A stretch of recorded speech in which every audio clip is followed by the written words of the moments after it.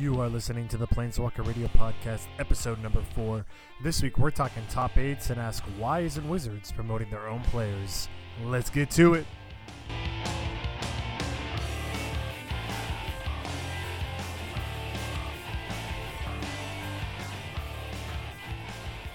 Hey everybody, what is going on? Dan McEwen here, your friendly neighborhood podcast host.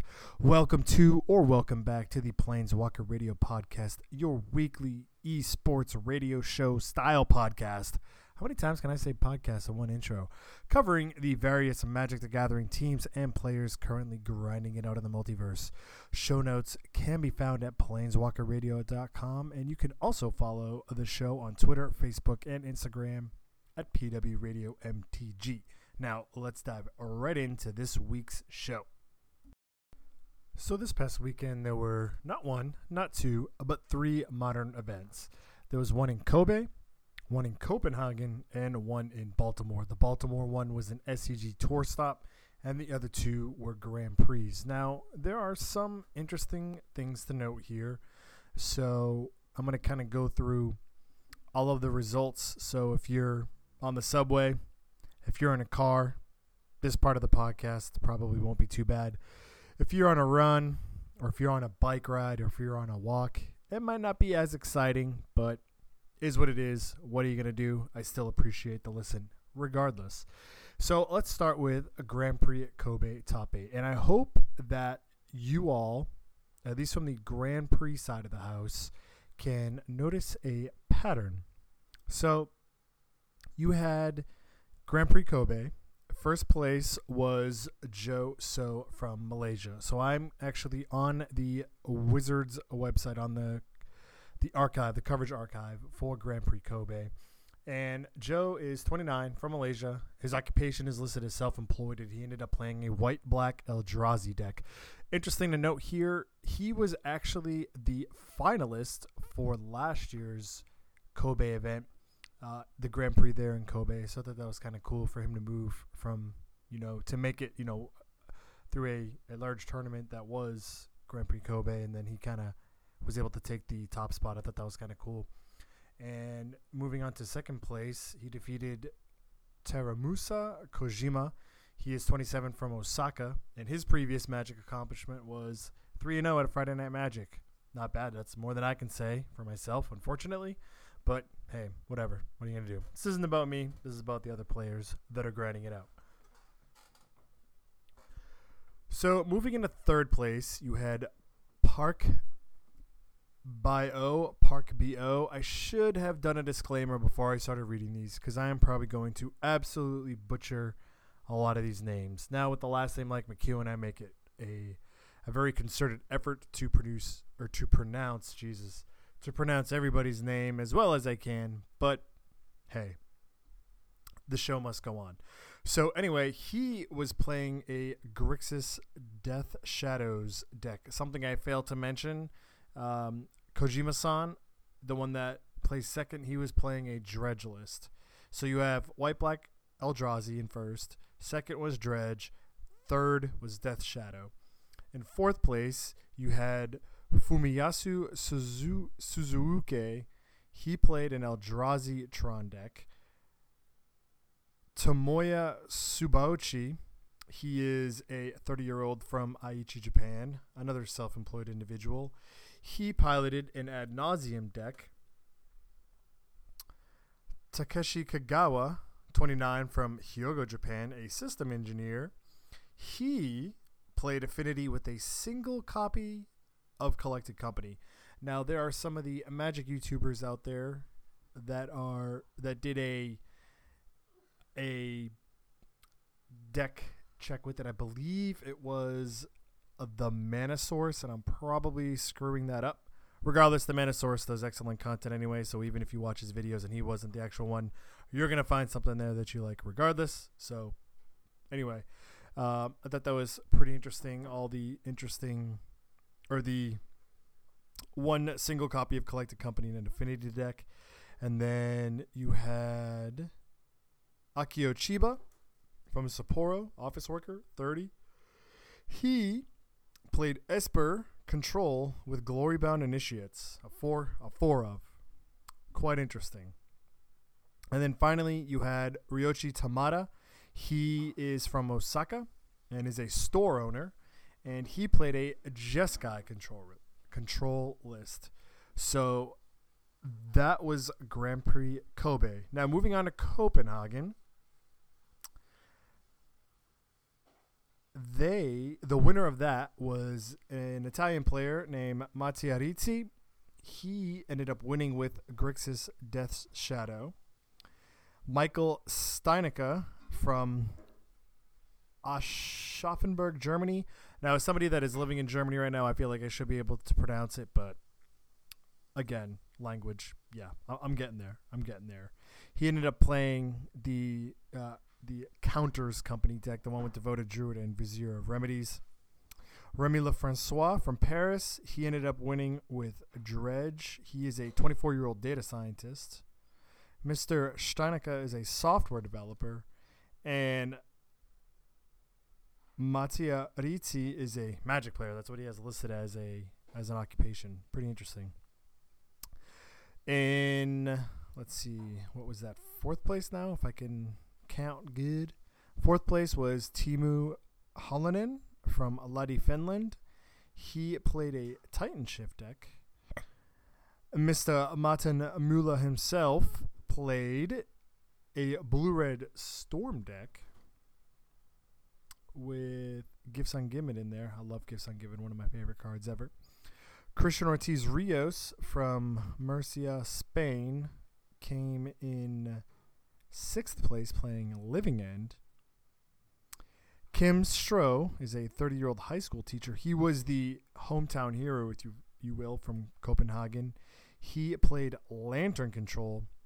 And then Gunnar Geisler from Jena, Germany.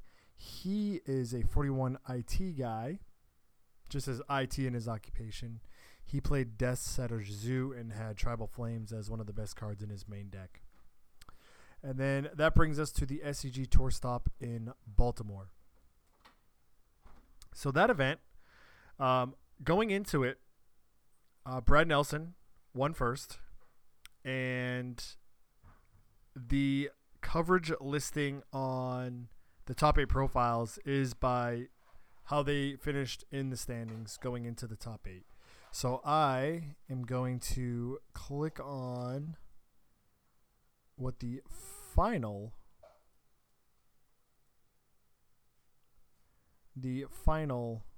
standings were. So Brad Nelson ended up finishing in first.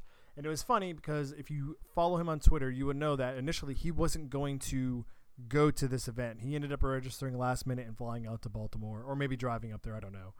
But he ended up winning with a Grixis Death Shadow deck. So that is, if memory serves correctly, and I know I should be a little more professional and have the count somewhere written down beforehand, but I'm getting there. Baby steps, everybody, baby steps.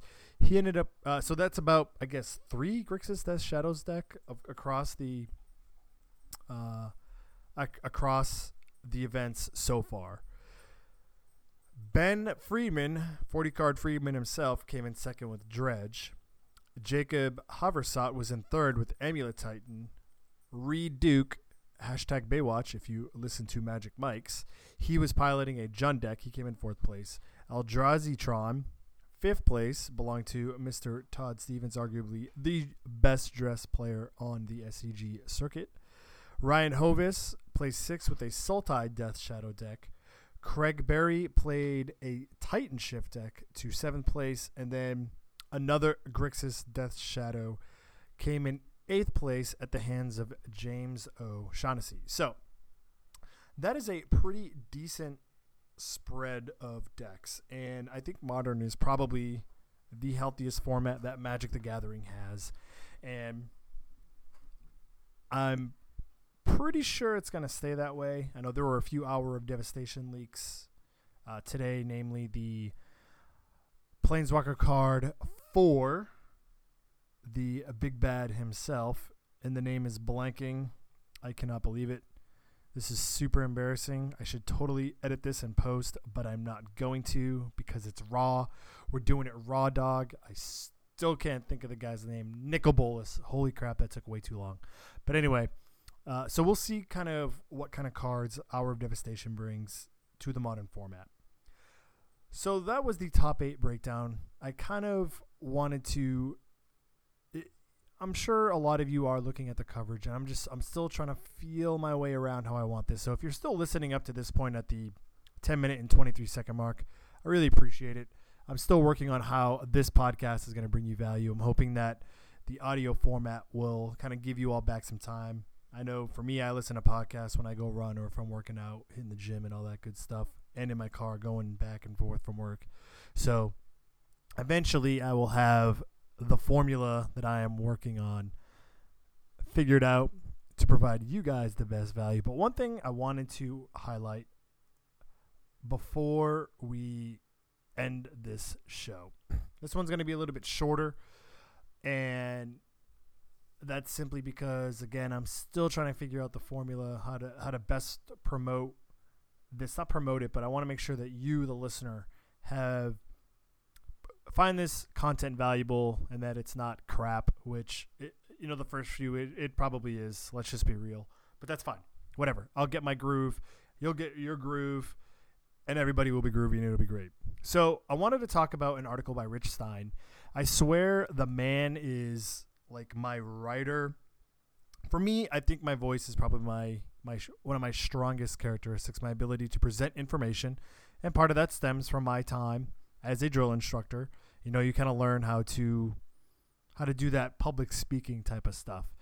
And what he writes is basically what I want to present on this podcast. So with that said, I am going to kind of somewhat read his article to you all, because if you haven't read it, you can at least listen to it. So think of it kind of as an audiobook for this hipstersofthecoast.com article by Rich Stein, which was titled, "Why Can't Wizards and Twitch Promote Their Own Players?"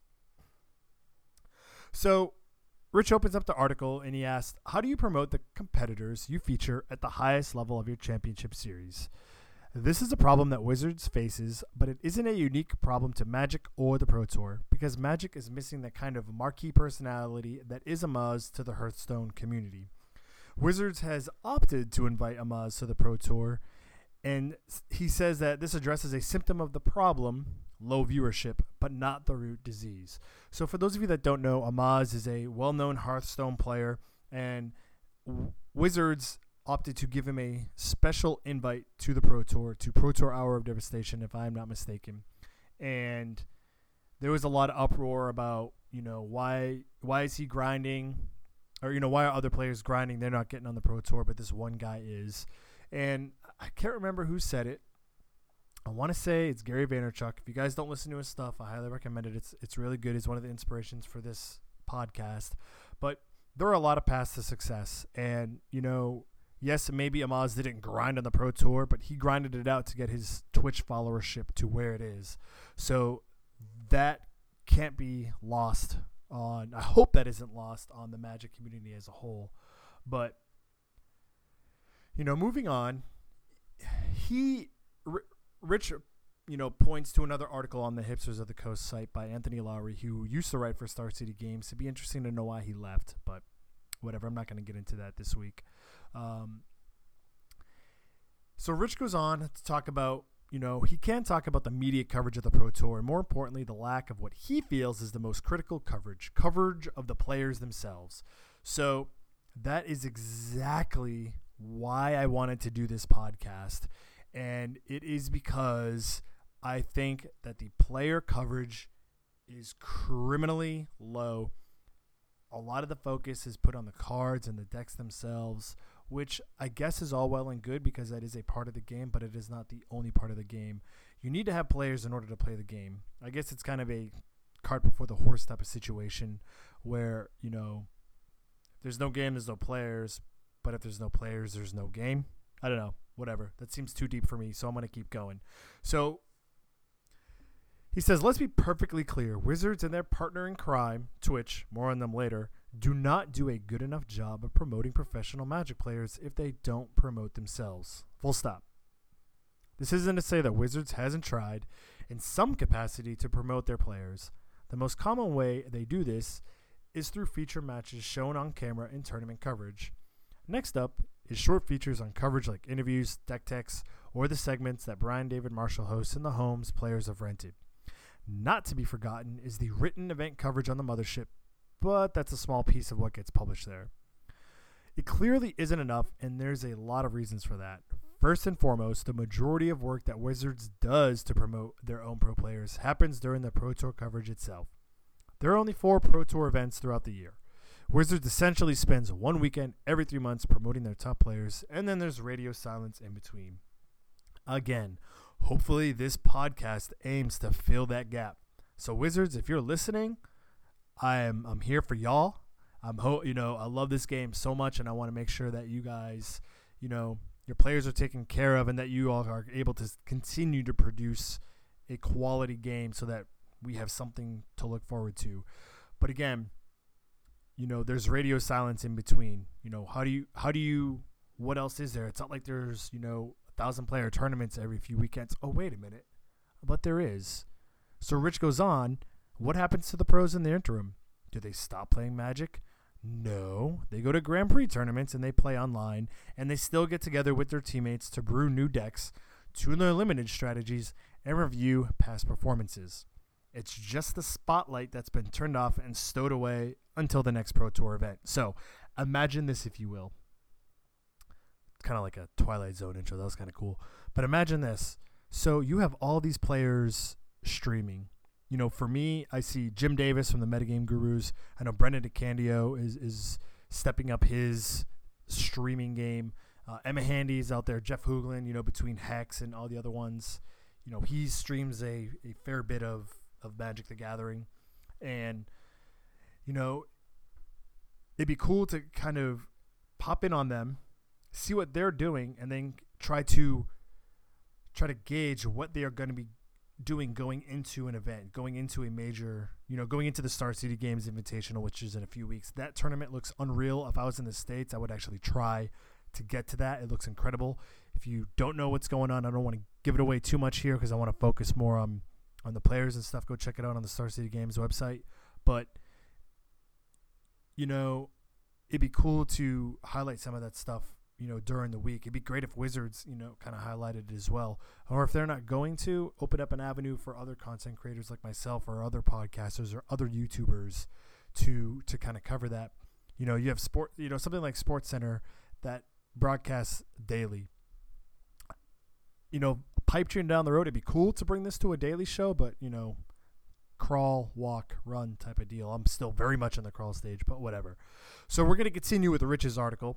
And he says that there is an obvious connection to be drawn between Wizards' budding partnership with Twitch and the decision to invite successful Twitch partner Amaz, to the Pro Tour. His channel, his being Amaz, channel on Twitch has just under 76 million views. The Magic channel has just under 53 million. That's 53 million. Bringing Amaz to the Pro Tour is a clear attempt to grow Magic's audience on Twitch, something that Twitch clearly benefits from, as does Magic.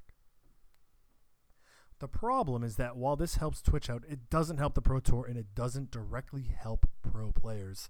Maybe Amaz streams a bit more Magic over the coming months leading up to the Pro Tour, but ultimately this doesn't solve the real challenge. Where is the next Amaz of the Magic community? Where is the next Kibler? Where is the next Finkel versus Kai Buddha storyline? In the past, Wizards has relied on the players themselves to promote their own brand and for the storylines to tell themselves. That is not the way to grow the audience for Magic. The Team Series is a start in the right direction, but Wizards and Twitch have their work cut out for them if they're going to figure out how to promote Magic players to the community. So, going back to the 3 Grand Prix top 8 events, or the top 8s from this past weekend's events. You had 2 Grand Prix and then the Star City Games tour. Now, I can probably make an argument that a lot of you did not recognize many of the players that were listed for the Grand Prix, save from Martin Mueller. He is the first one off the top of my head that I can think of, and I have to actually go back to my notes to think of the other one. Ryoichi Tamada, he's another one. I can't even tell you what team he is on. I want to say Musashi or Minkard, one of the two. And to be frank, I really just don't want to look it up right now. Professionalism and all that. But know what? Now, you know what? You made me guilty. So if you're on a run, this would be a kind of a time to speed up while I'm, typing in here. Grand Prix Kobe 2017 MTG to figure out exactly what team he's on. Actually, I can't even do that because it won't show it because Wizards does a terrible job of that. Let's see here. Ryoichi Tamada, tournament finishers. Catching up with Ryoichi Tamada. Nope, that's not going to work either. God, I'm terrible at this, people. Absolutely terrible. So anyway, keep going. You're almost done with that run. You're almost done. Keep going. I'm still trying to work some magic here. Still trying to work it. Why am I terrible at this? Anyway, so that my team, my thought is probably way lost, and I probably lost like half of the people. So if you're still with me, I really appreciate it. But the